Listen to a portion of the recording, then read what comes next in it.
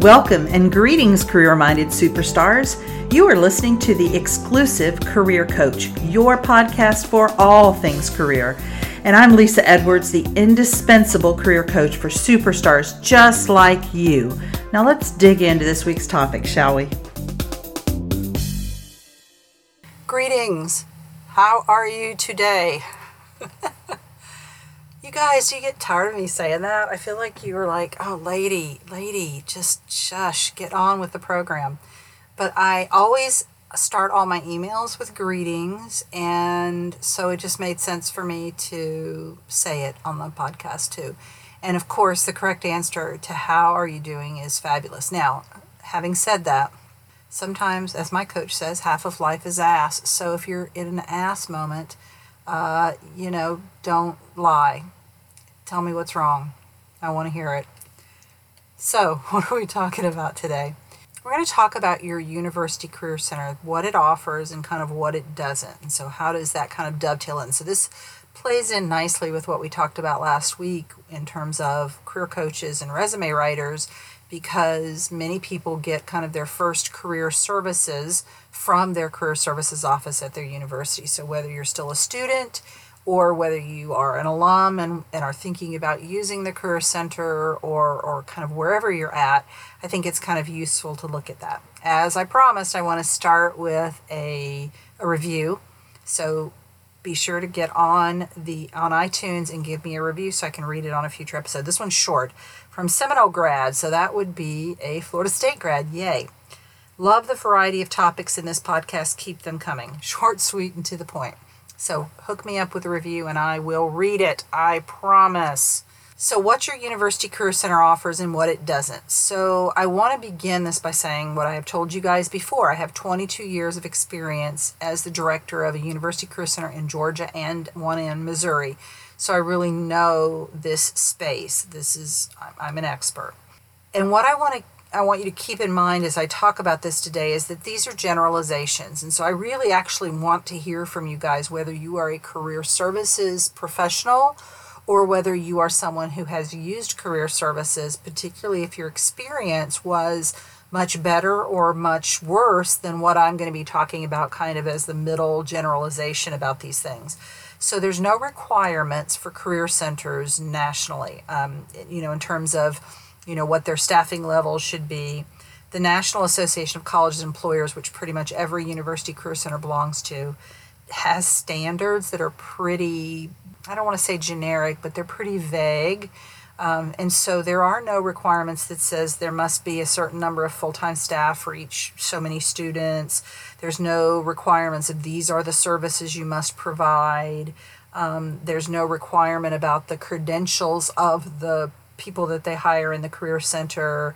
And there's also no requirements about full-time staff, kind of professionals versus student delivery of services. So a lot of universities, including the last one that I worked at, had a peer student model. So a lot of the services that the students got were from other students.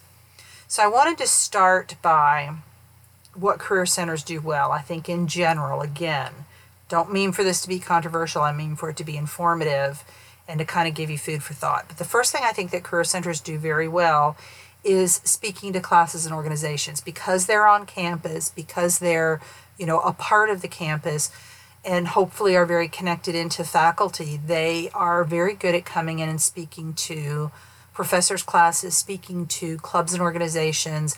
And usually that is either one of two things. They're either giving them a general tour of the Career Center or an overview of the services of the Career Center, or they're giving them some sort of career-related topic. So in our Career Center, the one in Missouri, it was a lot of resume writing, a lot of interview.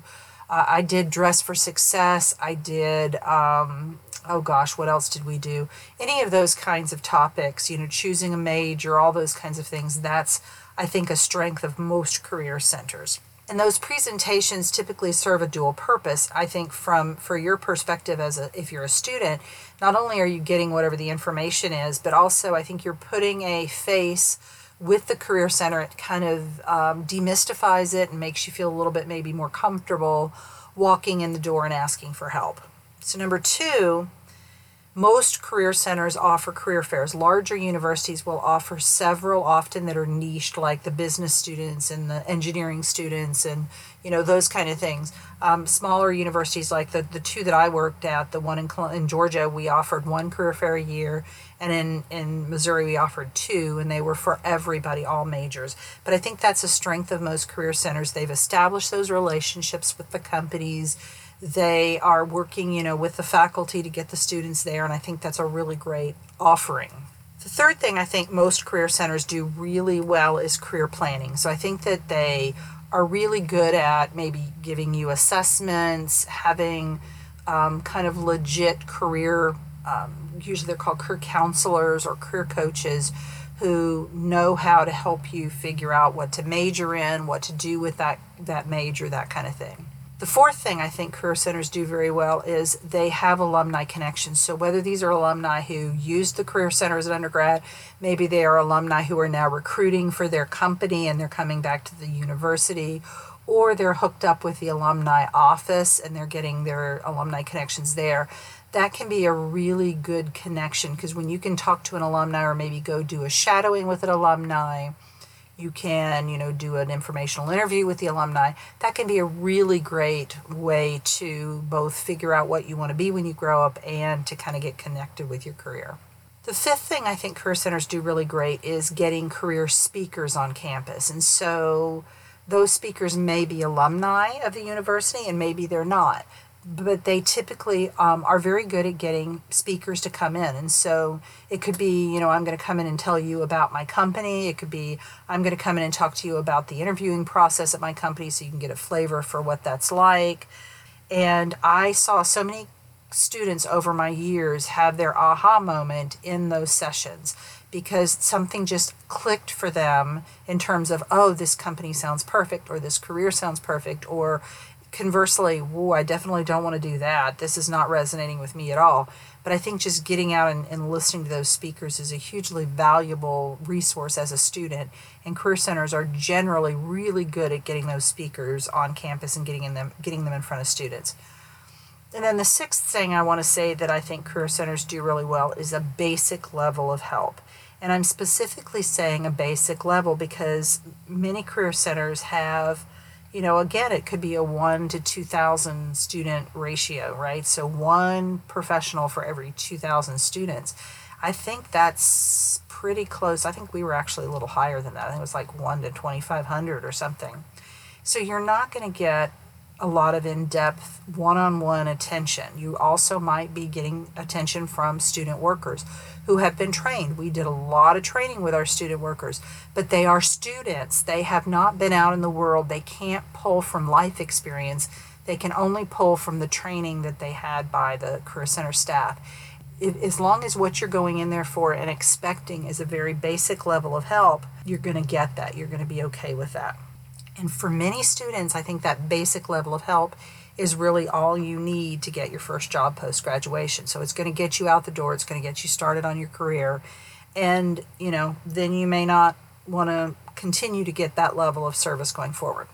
So what are career center limitations? Again, I'm painting this with a very broad brushstroke, but this is based on my experience as a university career center director for 20 plus years.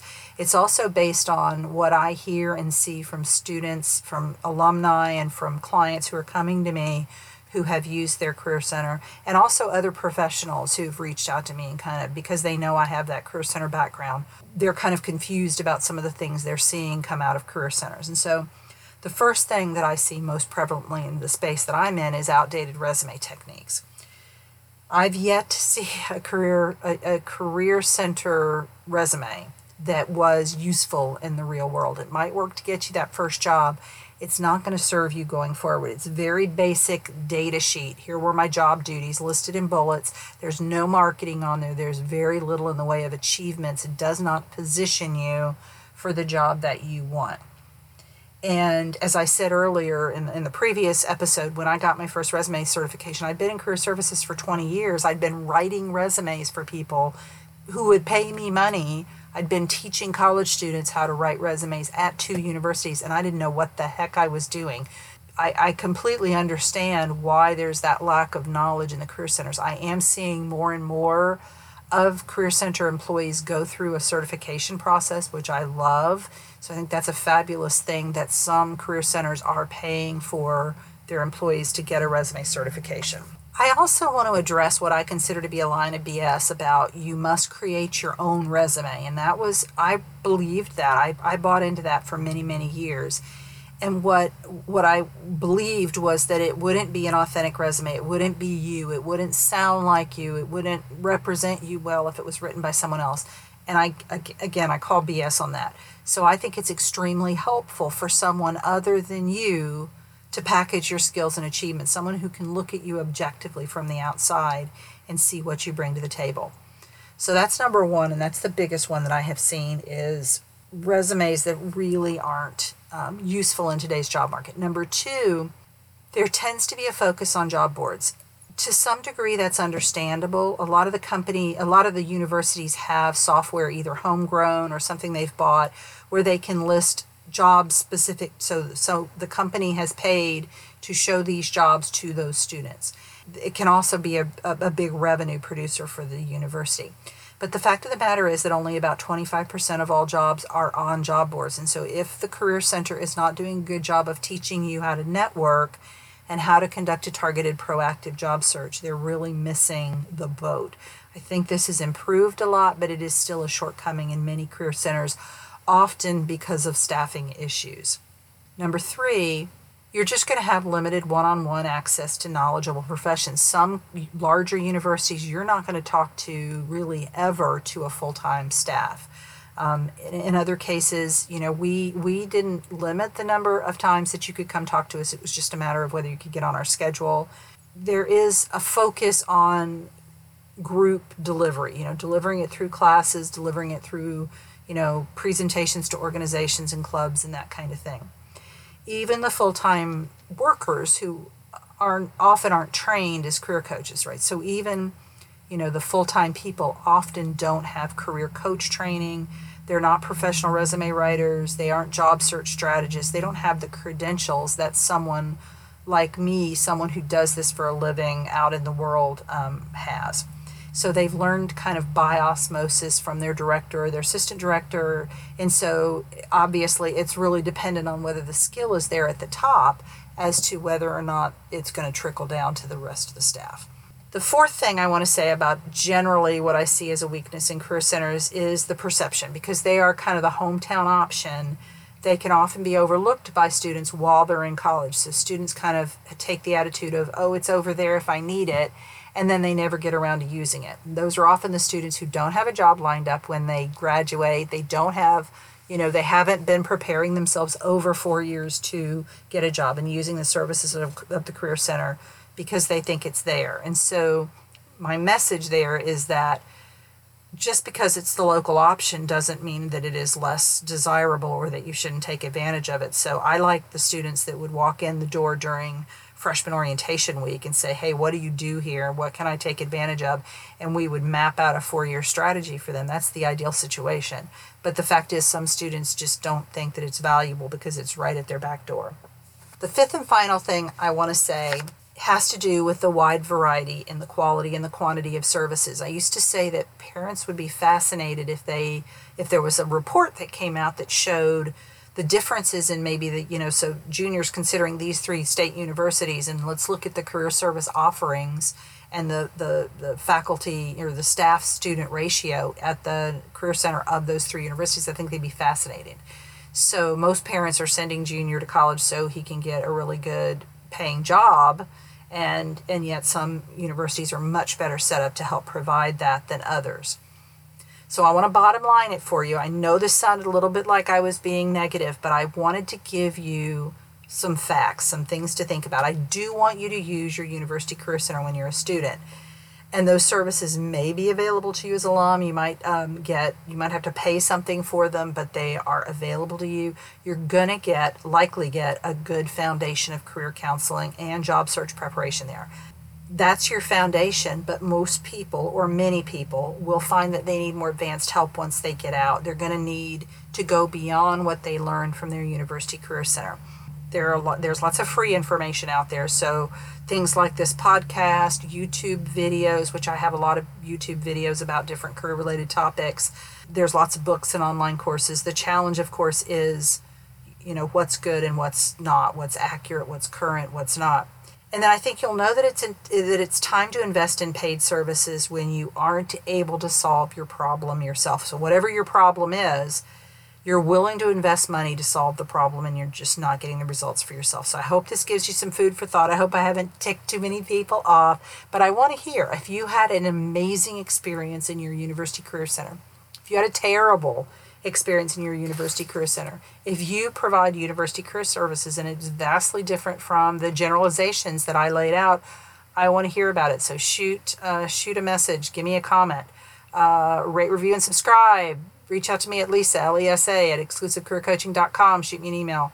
Talk to you next week. Bye. You've been listening to The Exclusive Career Coach with Lisa Edwards, CEO of Exclusive Career Coaching. It would be great if you would rate, review, and subscribe to this podcast. Also, I want to be your career coach, so be sure to ask questions about your career management challenges and job search situation. Until next time.